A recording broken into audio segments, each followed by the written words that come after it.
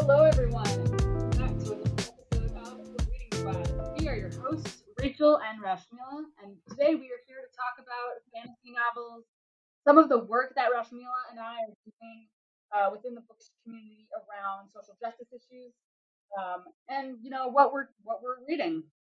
So we have all of that and more for you coming up in the next hour. Rashmila, what did you read at the end of the month?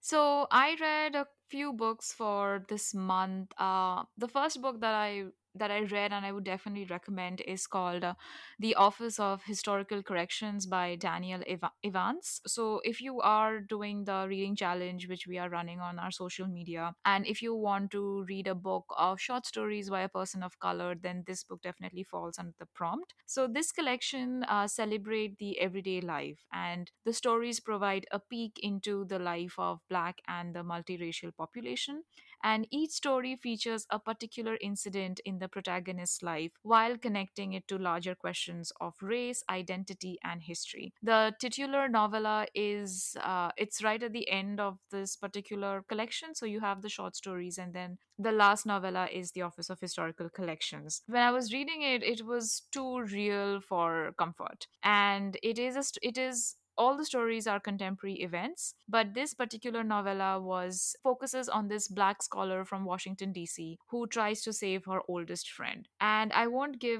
say what happens, but all the stories that I read were really great. I usually am hesitant about short stories because I personally believe that it's really difficult to write a short story. You've got only the length of a few pages, and you have to come up with a great story and a character and character development and all of that. And the Office of Historical Corrections does that on all counts. So not only are the short stories great, oftentimes you might think that, oh, these short stories seem very short, and you'll be like, oh, very simple language.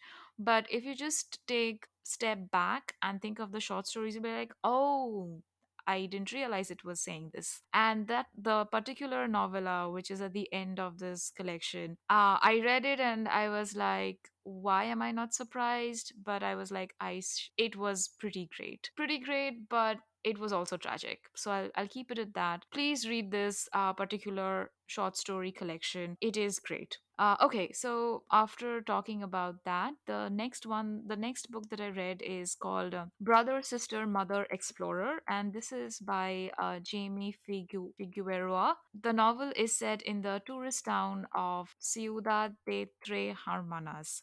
I hope that's how it's pronounced. It's roughly translated as City or Town of the Three Sisters. So this particular novel is set over a weekend. So from Friday, Saturday, Sunday. That's it. 3 days this novel is set, and we understand the story of the different characters through flashbacks. And the brother and sister is basically the siblings Rafa and Rufina. After the death of their mother, the siblings spend a weekend together in their childhood home, and both of them are in their late 20s, early 30s. So Rufina, the sister, she bets her brother Rafa that if they make enough money for a plane ticket performing for tourists in the plaza over the weekend, then Rafa must live. And we do get the backstory of what happened in the past, what happened with Rufina, what happened with Rafa. So we understand why this particular bet is important to both of them.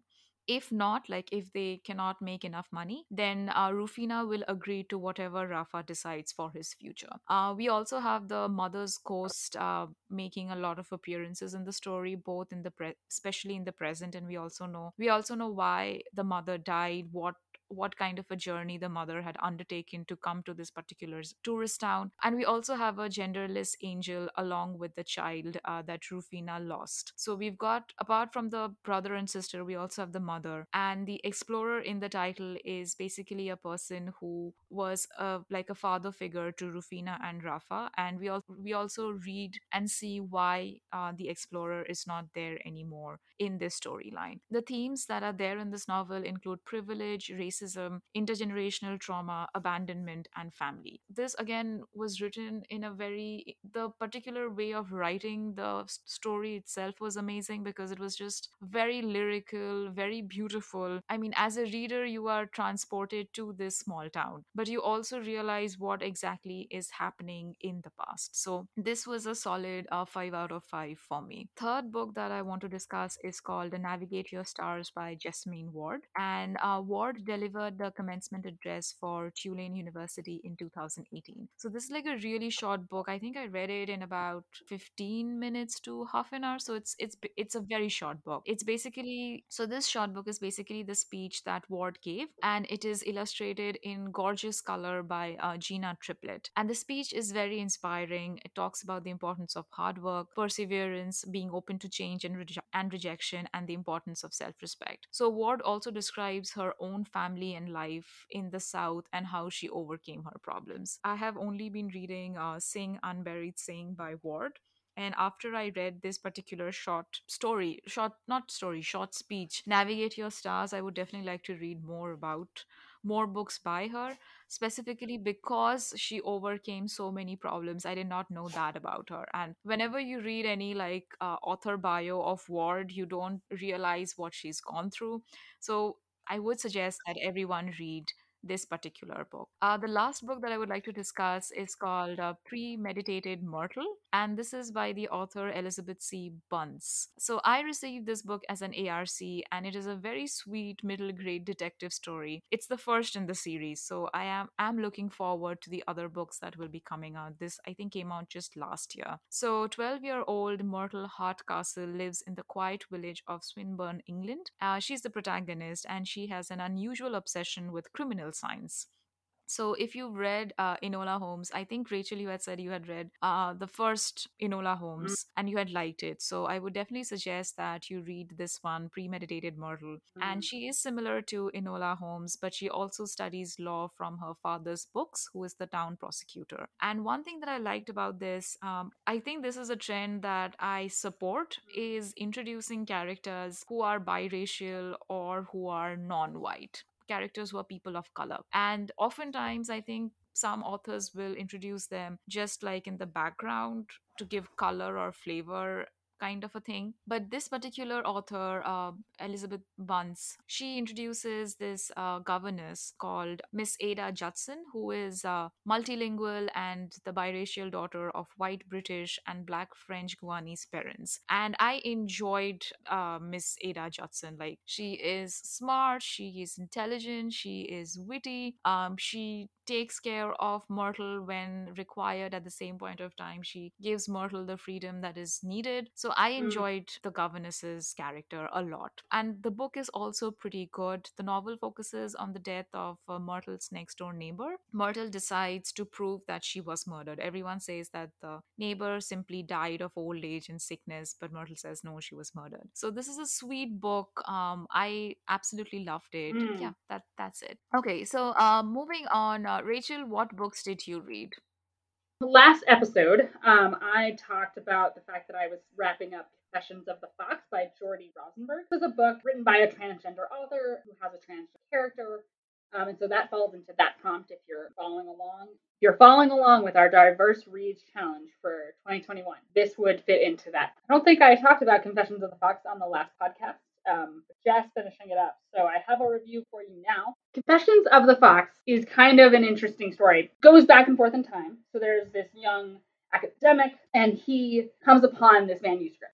He's having a hard time as an academic doing his PhD research, having a hard time adjusting to academic life. Oh, and he is also transgender. And so he starts to read this manuscript, which is called Confessions of the Fox. In this manuscript, he comes across the life of Jack Sheppard, who is an 18th century and jailbreaker. Jack Sheppard is kind of reimagined as a transgender individual. This manuscript kind of explores his life, kind of outlines how he came across, how he ended up being a thief, what his life was like, what his early life was like as a young girl. Jack Sheppard was born a female at birth. And this story was really interesting in that it kind of explored, what does it mean to be a transgender person in the present? What did it mean to be a transgender person in the past? how does the author, who is also transgender, kind of deal with all of that identity all at once. It was an interesting story. I would pick it up if you are interested in historical fiction, because that's definitely what this falls into. It definitely had, 18th century Victorian England tropes, ideals. It just had kind of that feel throughout the book, and so it was good. I really enjoyed it. I think I would have preferred to have read this book than listen to it on audio. I didn't really enjoy it as an audiobook. So that's my first book. So the next book on my list is called Concrete Rose by Angie Thomas. This is a prequel to The Hate You Give, and in The Hate You Give, we are introduced to Big Mav, or Maverick, who is Star's father.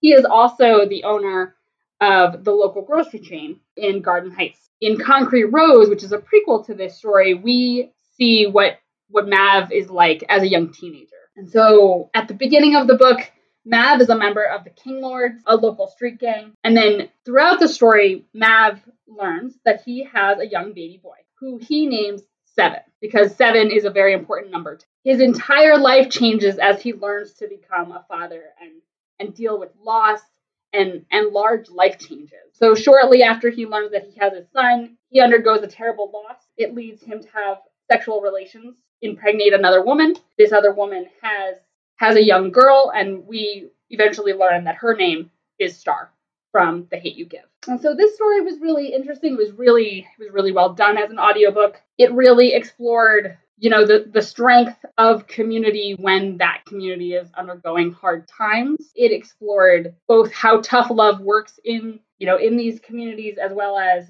how strong Black communities are and how they are there for one another. So it was a really beautiful story.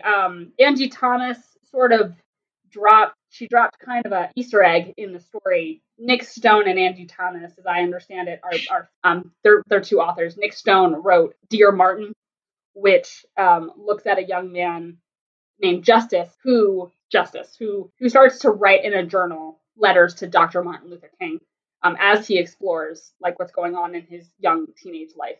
And so in Concrete Rose, Angie Thomas kind of drops us a little bit of an Easter egg. I won't give you any more spoilers than that, but just know that there's an Easter egg in the story, and it's really cute. It was a great story. I believe I gave it 5 stars on Storygraph. I loved it. I thought it was really well done.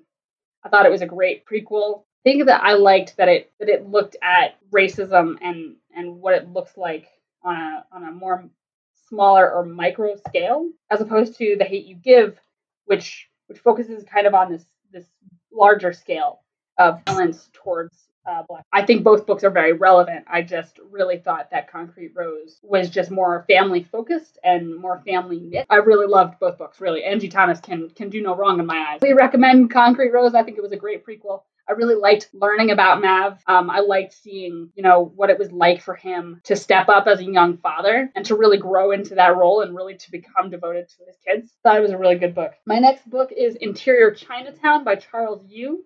This was a book on the Tournament of Books 2021 challenge. This is a story that is written as a script. It's a novel that was written as a script, kind of like as a stage script, as a play. And it tells the story of a young Asian man who is known simply as his stereotype, which is background Oriental man. But he longs to become Kung Fu guy, right? And so all of these stereotypes kind of really exist as characters themselves throughout the story until the main character learns to shed and get rid of these stereotypes that he's been clinging to, that he's been striving towards. And so it's such a profound story that really looks at the harm that white people, by creating these stereotypes, have done to Asian Americans. So really, it just explores all of those different stereotypes. And the author really doesn't shy away from any of them. He lists them. He talks about, the stereotypes that happen to Asian Americans as they become older, what the stereotypes are when they're younger. It's really an amazing story that critiques white America's, that critiques white America's racism towards Asian Americans and the hole that white Americans try to shove Asian Americans into in order to be accepted into white America. Oh man, this story was amazing. You know, it was a short read. It's only about it's like 6 or 7 hours long on audio. Just super powerful. I highly recommend it. I think you should pick it up. Good as an audiobook, but I hear it's quite excellent if you read it. So either way, either format is great. So my last book called Women and Other Monsters by Jess Zimmerman. This is a nonfiction book that I picked up. This book looks at how ancient Greek and Roman myths have been influential in how women are treated and seen throughout history, right? If a woman is being particularly difficult, we might call her a harpy. Men often joke that, she has a face that could turn you into stone, which is referencing Medusa. And so Jess Zimmerman really digs into these myths and how they have been interpreted by men and used by men to undercut women's authority and bodily autonomy, and just how overall they've been labeled as monsters, just for wanting basic respect and dignity. It was a really thought provoking book. And I really liked, kind of looking at how women have been treated, all women, trans women, cis women, all women, through the lens of mythology. Because ultimately, mythology has been written by men. Women in mythology have also kind of undergone, mold for how men feel comfortable seeing and interacting with them. So I really thought it was a good book. It's a short book. It's only about 6 hours long as an audiobook. So it was a relatively quick read. Thought it was an interesting critique. So that's it for me. Rashmila, what did you read regarding the theme?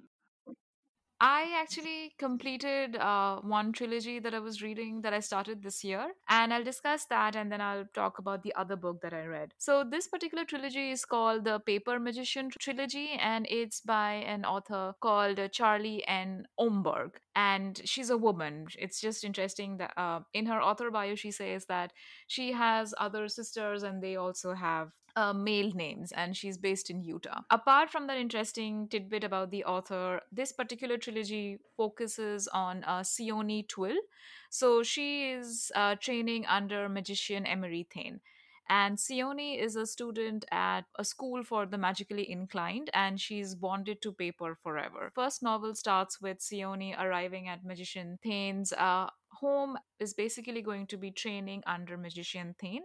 Both of them are obviously bonded to paper, and the way that this particular magical world functions is that you can be a magician, you go to the school, you get trained, but before that you're basically bonded to one kind of an element. So you can be bonded to paper, you can be bonded to plastic, you can be bonded to glass, you can also be bonded to, I think, a couple of other things, and you can obviously be bonded to blood. And that is basically the one that is the main issue in this particular trilogy. So over the course of 3 books, Sione becomes an expert magician, falls in love with Thane, and realizes that she has other powers also, apart from her bonding to paper. She also fights 3 villains and emerges completely victorious. And apart from magic, there are also the themes of love, family, and quest for identity. I enjoyed Sione's character. There is a nice steady growth from the first book to the last one. My only concern was one of the villains has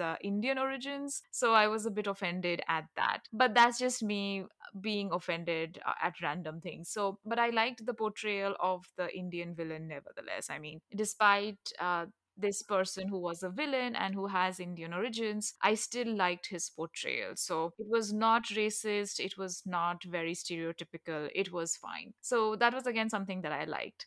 So this was basically the trilogy that I completed, and there are 4 books in that. So you've got the Paper Magician, the Glass Magician, and the Master Magician. So glass is another thing that you can be bonded to. The other book that I read is a book that is been all over the social media, the bookish community, subscription books, and that book, drum roll, is The Invisible Life of Addie LaRue by V.E. Schwab. So I've read only one book before by Schwab, and I like her writing. So do you have any comments about me reading the book, Rachel? No, I haven't read it yet. It's on my TBR. So I'm gonna read it at some point. I just Okay. haven't done it yet. Oh, I am immensely jealous. I've been wanting to read it for a while, so it's on my TBR.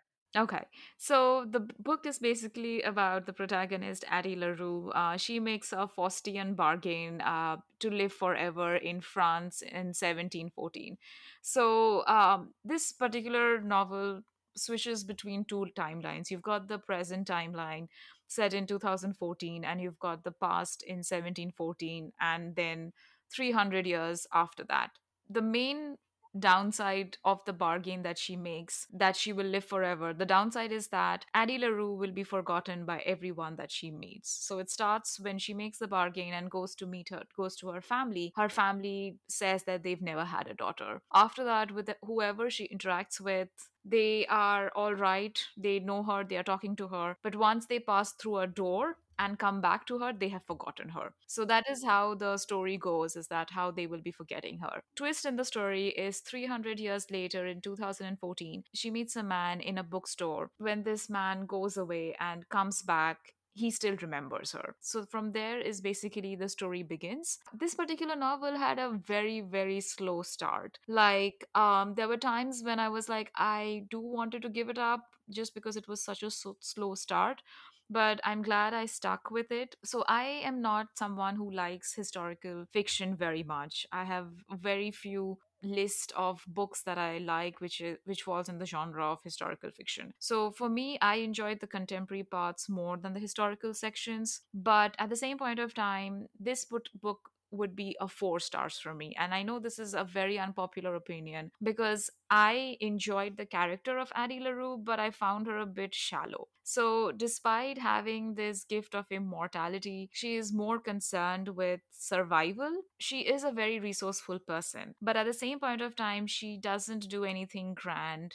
Which is fine. I don't know. I think I was expecting more from someone who has the gift of immortality. She does figure into certain things in the book by leaving a mark, and I won't say how she does that, but at the same point of time I was like, why isn't she doing anything else? So again, for me this was a 4 stars, but a lot of people have said it's an amazing book, the best book that they've read. So I am definitely curious to know what you will think about it once you read it, Rachel. So those were the two books, well, three books if you count the trilogy, and Addie LaRue for the fantasy theme. So, okay, one more thing about Addie LaRue that I wanted to mention. I really liked the ending of the novel. I also liked the character with whom Addie makes the bargain. The Faustian character with whom she makes the bargain. I enjoyed that particular villain. So I'm usually not someone who likes villains, but I enjoyed this particular villain a lot. And I also liked the reveal on why this person remembers Addie, whom she meets in the bookstore. So those were great things. But I think this book would have been much better if it had a shorter, quicker start and if it was edited. So I hope I won't be getting any kind of hate mail or anything on our social media. That's my 2 cents or 10 cents on the invisible life of Addie LaRue. Rachel, what did you read for our theme? So my first book is called Black Sun by Rebecca Roanhorse. This story is a fantasy novel written by an Indigenous author. So if you're following along with our diverse reads prompts, I believe we have a prompt for Indigenous authors. And so this story tells the story of the main character, Serapio, who is the crow god reborn. Serapio is this young man. He's a young teenager when he becomes the crow god. His mother is from this tribe. She's of the Oborigi peoples, the crow people, and the start of the book shows that she has transitioned her son through the act of ritual into the crow god. And she does this by tattooing his body, by sewing his eyes shut so he becomes blind, and by making him go through these very like drastic life changes. Right? She's physically changing his body. And so once this is all completed, once his eyelids have been sewn shut, she disappears, and so he is left to just deal with his destiny as the crow god. Kind of in the middle, we have a character called Zyla. She is a captain, a sailor. She is Teak, which is this area within the Crescent Sea where the story takes place. And so she becomes kind of the character that interacts with the sun, the crow god, and helping him get to his end goal of ending what are known as the Sun Priests or the Watchers. They live in the city of Tova. They have become corrupt. They are no longer of the people. They have just become these priests who kind of live amongst themselves, who serve the sky gods. They don't really live to serve the people. And so Serapio, or the crow god, takes issue with this and has a problem with that, and knows that his destiny is to kill the sun priest, Narapa. But within the priesthood, there is a lot of backstabbing. There's a lot of challenging of power. This is the first book in the trilogy, and so it was really, really well done. I actually have a physical copy of it in addition to the audiobook. But I really loved it. I thought the characters were really well done. I thought the interaction between the characters was well done. I think each individual character had their own distinct personality. And there's lots of different characters throughout this book, and so the book kind of gives you this listing of each of the characters as they show up throughout the story. But our three main characters, each of them has a past of their own that they're kind of dealing with, and kind of has challenges throughout the story that they must face in order to move forward with this goal. So the story kind of wraps up with the crow god kind of facing off with the sun priest, and so we'll see how the story continues to develop in the second book. But it was excellent as an audiobook.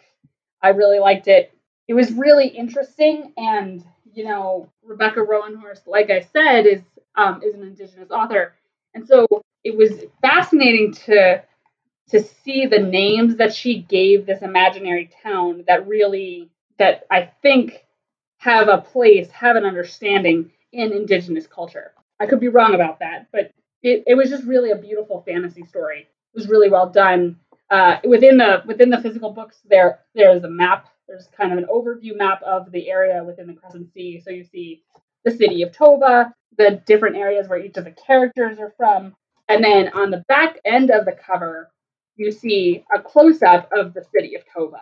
And so you see Ado, which is where Carrion Crow clan, which is where the Crow god, where his people are. So you see all of these different clans, right? The Water Strider clan and all of these different clans as they kind of live together in this holy city.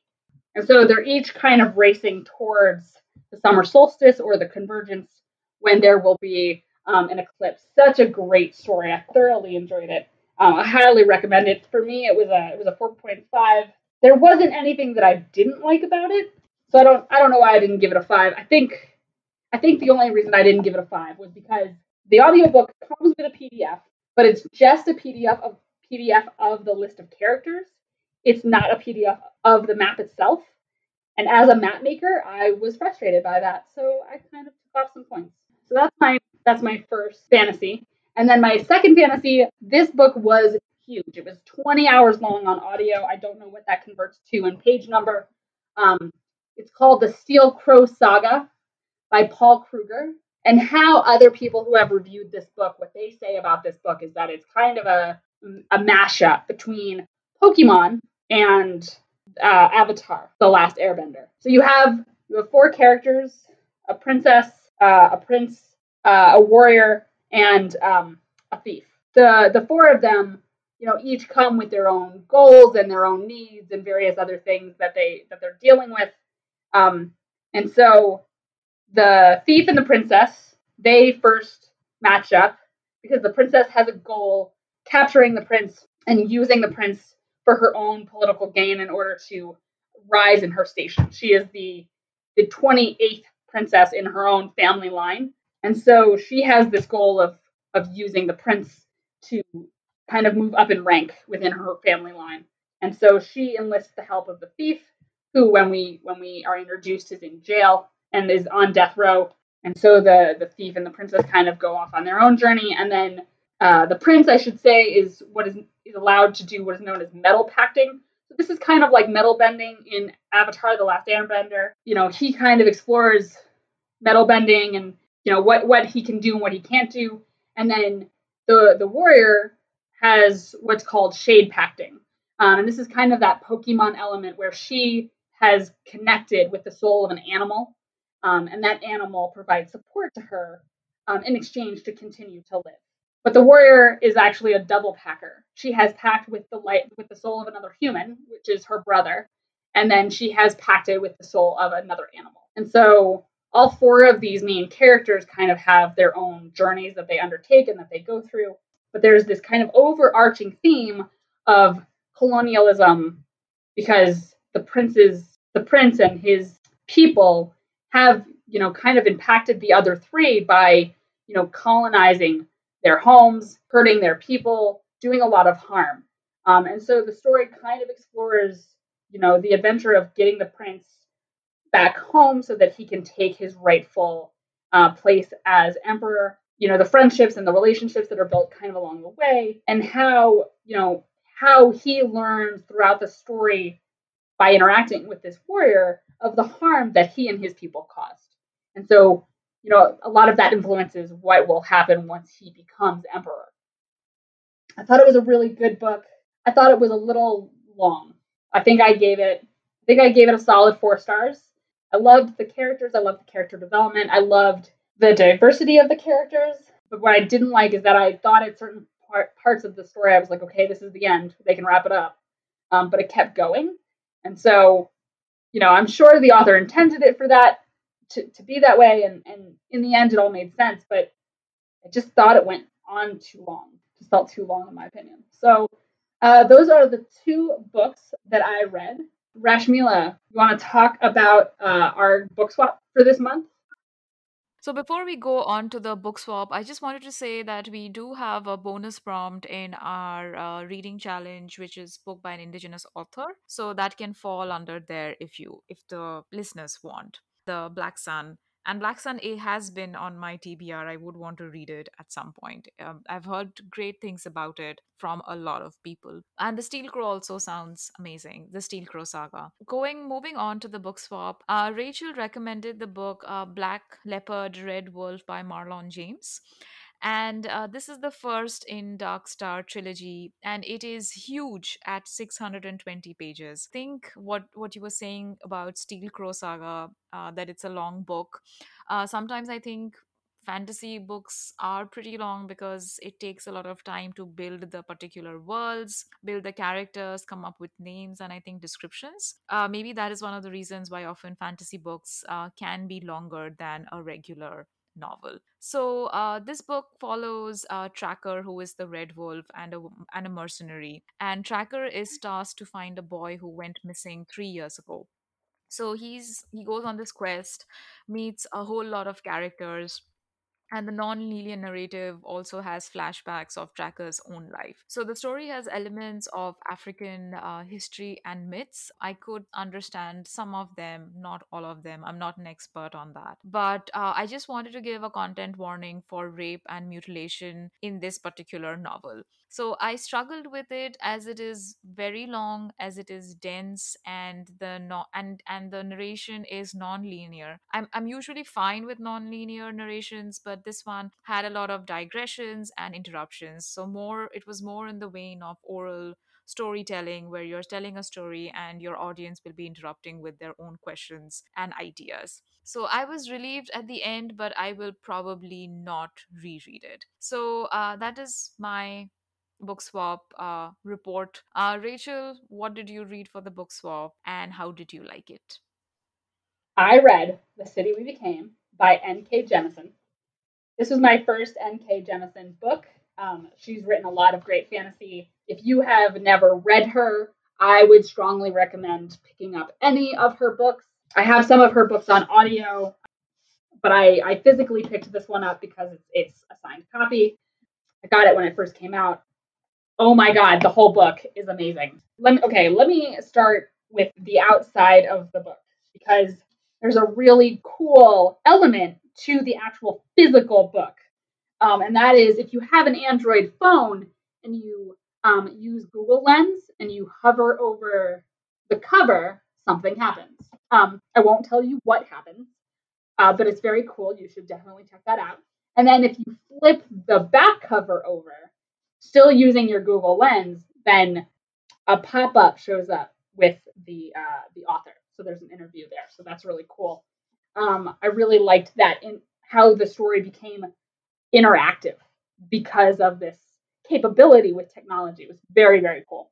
So the city we became focuses on the city of New York and how the five boroughs become these human avatars. So each of the human avatars, Manhattan, Manny, Brooklyn, whose name is just happens to be Brooklyn, the Bronx, who is Bronca Sonoy, and then Padimi, she is the avatar of Queens. And then lastly, we have Aislinn, and she is the avatar of Staten Island. You know, all of these different characters kind of undergo, you know, various challenges as they become each of these avatars, and you know, and then they slowly start to come together as one city in order to find the main avatar, New York City, who is a young man, you know, who is homeless at the time of this story. So the story really focuses in on racism, gentrification. You know, in the story, there are two worlds. There is the physical world that we are all in, and then there's this other world that exists that only the avatars and the white woman, who is the threat that is happening to New York City as it's getting its foothold into the city through the use of buying up buildings and gentrification. Each of the individual boroughs must work with the other boroughs to make sure that this white woman doesn't completely take over the city. The story is amazing. I just thought it was so profound. You know, the way in which N.K. Jemisin really uses racial stereotypes to get at the heart of the story and the heart of what's happening, not only in New York, but in communities all throughout the United States. You know, white people buying up buildings, buying up property, you know, developers buying property and then, you know, changing, you know, low income housing to shops and boutiques, driving out people who live in these communities, who have in oftentimes lived in these communities for generations. What I loved about Staten Island is she is the embodiment of white complacency. During one of the many scenes throughout the book, in one instance, she closes her eyes, right? As a way to like not have to face and deal with the issues that are right in front of her, right? The racial issues that are right in front of her that are happening at this exact moment. And so I just really thought that, you know, N.K. Jemisin really was brilliantly attuned to the races within this book and how she wanted to portray each of them. I thought it was just so profound. Staten Island in the first book really holds on to that white complacency and that white denial, and essentially, for lack of a better term, puts her head in the sand. And so eventually, a temporary avatar is added, which is Jersey City, because, you know, people who live in Jersey City often just tell people that they live in New York. And so New York kind of allows for Jersey City to get access to be one of the avatars until Staten Island can, you know, come to the table and really be a partner. And so there are other cities that we get some exposure to. We get some exposure to Sao Paulo, and we get some exposure to Hong Kong. The whole book was really excellent. I cannot wait to read the rest of the series. I'm very excited to see what is in store for these other characters. This was a fast read for me. I mean, it was just such a it was such a page turner. I just turned page after page after page because I constantly wanted to know what was going on. The avatars really embody the characteristics and the personalities of each of their boroughs, and it was just such a well done book. I mean, you know, N.K. Jemisin in her interview talks about it being a love letter to the city. And, you know, being from the East Coast, having been in New York, living in New Jersey, growing up in New Jersey, I really resonated with this book. I just like it feels like a love letter to me almost. I loved it so much. It's excellent. Oh man, it's so good. I'm really thankful you suggested this as my swap because it was such a great book. Yay! So I'm glad that you liked this one. I think you will also like sections of Addie LaRue, because the contemporary section is set in Brooklyn and New York. So I think you will like that parts of that novel also, if not the whole one. So we'll move on to our next section, which is the book community section. And if you are following us on social media, you will see that we have put up a Google form for authors if they're interested to promote their books, or any member of the bookish community who would like to talk about maybe a new independent bookstore that has opened, an app to record your books, or even anything else that you would like to talk about. So feel free to add in that. Whenever we do get someone to interview, we will put that interview from in this section of the bookish community. In today's episode, we will not do the interviews as yet. What did you like that you would like to discuss in the bookish community? So this past weekend, I attended an event called the Anti-Racism Book Festival. It's run by the Anti-Racism Institute at Boston University, and it was founded by Ibram X. Kendi. We've talked about him on the podcast before. As being an author of some great anti-racism books and some great anti-racism thoughts. And I attended this event. There were some technical difficulties in the morning, so unfortunately I didn't get to attend the morning sessions, but there were two sessions in the afternoon that were really profound. So the first one was by the author of a book called The Prophets by Robert Jones Jr. And hearing him speak, he was supposed to share a panel with Tommy Orange, who unfortunately didn't show up, but he talked about his book, and he talked about, the many elements of anti-racism that he has incorporated into his story, including, ancestor work in terms of a spirituality practice, queer love in biblical times. So he really discussed, various anti-racism topics and elements, and really gave the audience and myself, a lot to think about. His topic was on refuge. And so he talked about, refuge in the United States and, being not necessarily a colonizer, but being somebody who lives on stolen land, and what that does to him as a Black person, what that means for other Black people and other people of color. Just having the opportunity to hear him speak was really amazing. This event is usually hosted in Washington, D.C. And so because of COVID, they decided to go virtual this year, which I was, immensely grateful for, because it was really a cool 1 day event, talk to authors and hear them discuss their ideas and their conversations, and hear them talk about, their next works and their next books. And so that was cool. So then the next panel that I heard, which was my favorite author, I've talked about her on the podcast before, Jacqueline Woodson. Jacqueline Woodson was joined by Ming Jin Lee. She is the author of Free Food for Millionaires. And so these two authors talked about love and politics. They talked about, what does love look like? What does love of my enemy look like? It was just a really, just hearing the two of them go back and forth and talk and ask questions of each other. It was just it was really a very beautiful panel. It was just a fun time. It was a great way to spend a Saturday. It was a great way to talk about anti-racism topics that, a lot of white people aren't necessarily exposed to. It was great. It was very cool. I had meant to see Celeste Ng. She was one of the earlier presenters that, due to technical difficulties, I didn't get to see. But if you're interested in hearing some of the snippets from the Anti-Racism Book Fest, you can read a lot of tweets at hashtag Anti-Racism Book Fest. A lot of people were trying to capture what was being said in a lot of the panels, and I think a lot of people did a good job of that. So that was an awesome 1 day event. It was really, mind opening in terms of learning about elements of anti-racism that I hadn't considered or that I didn't know about. And so I found out about some new authors that I might want to pick up in the future. Overall, it was a fun day. It was a good one. It was a good festival to attend. That sounds amazing. Thank you so much for sharing that, Rachel.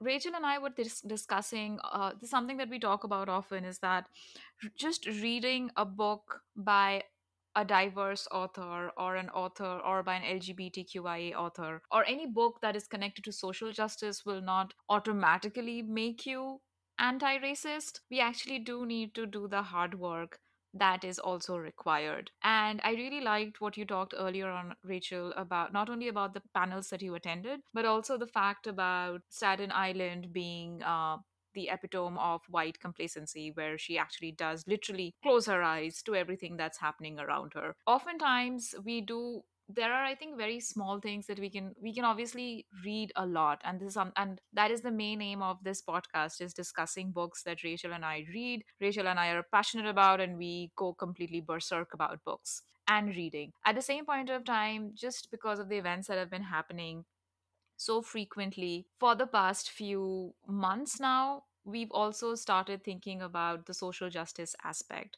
And one way that Rachel just suggested is that she attended a festival on anti-racism. I mean, how cool is that? I am someone who likes these things also, but I would just like to say something on a social justice thing that I do. I do write for a feminist book club, and I subscribe to their subscription box.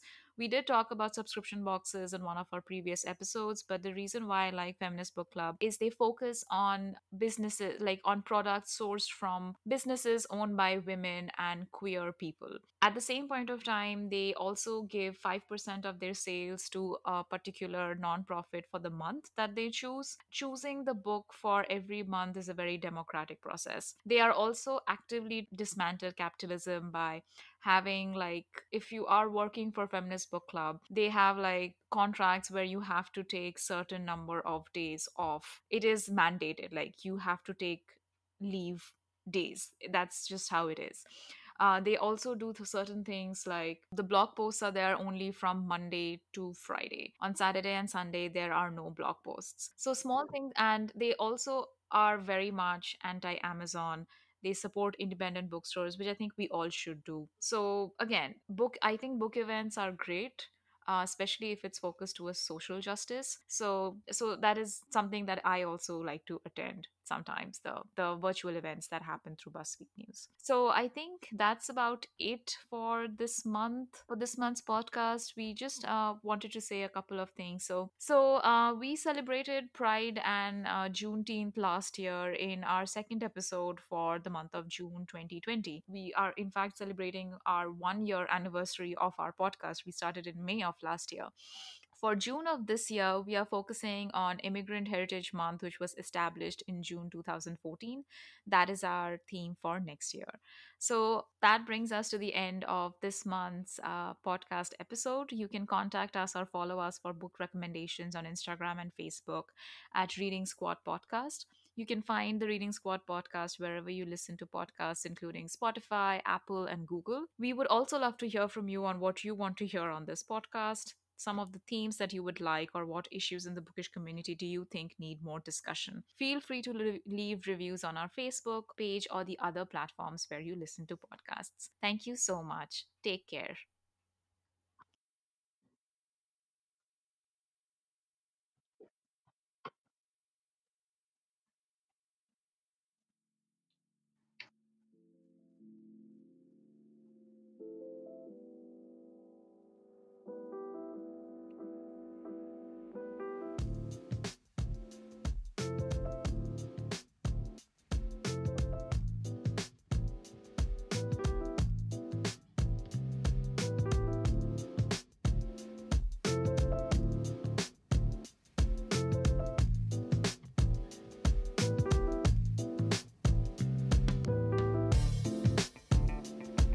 Happy reading, y'all.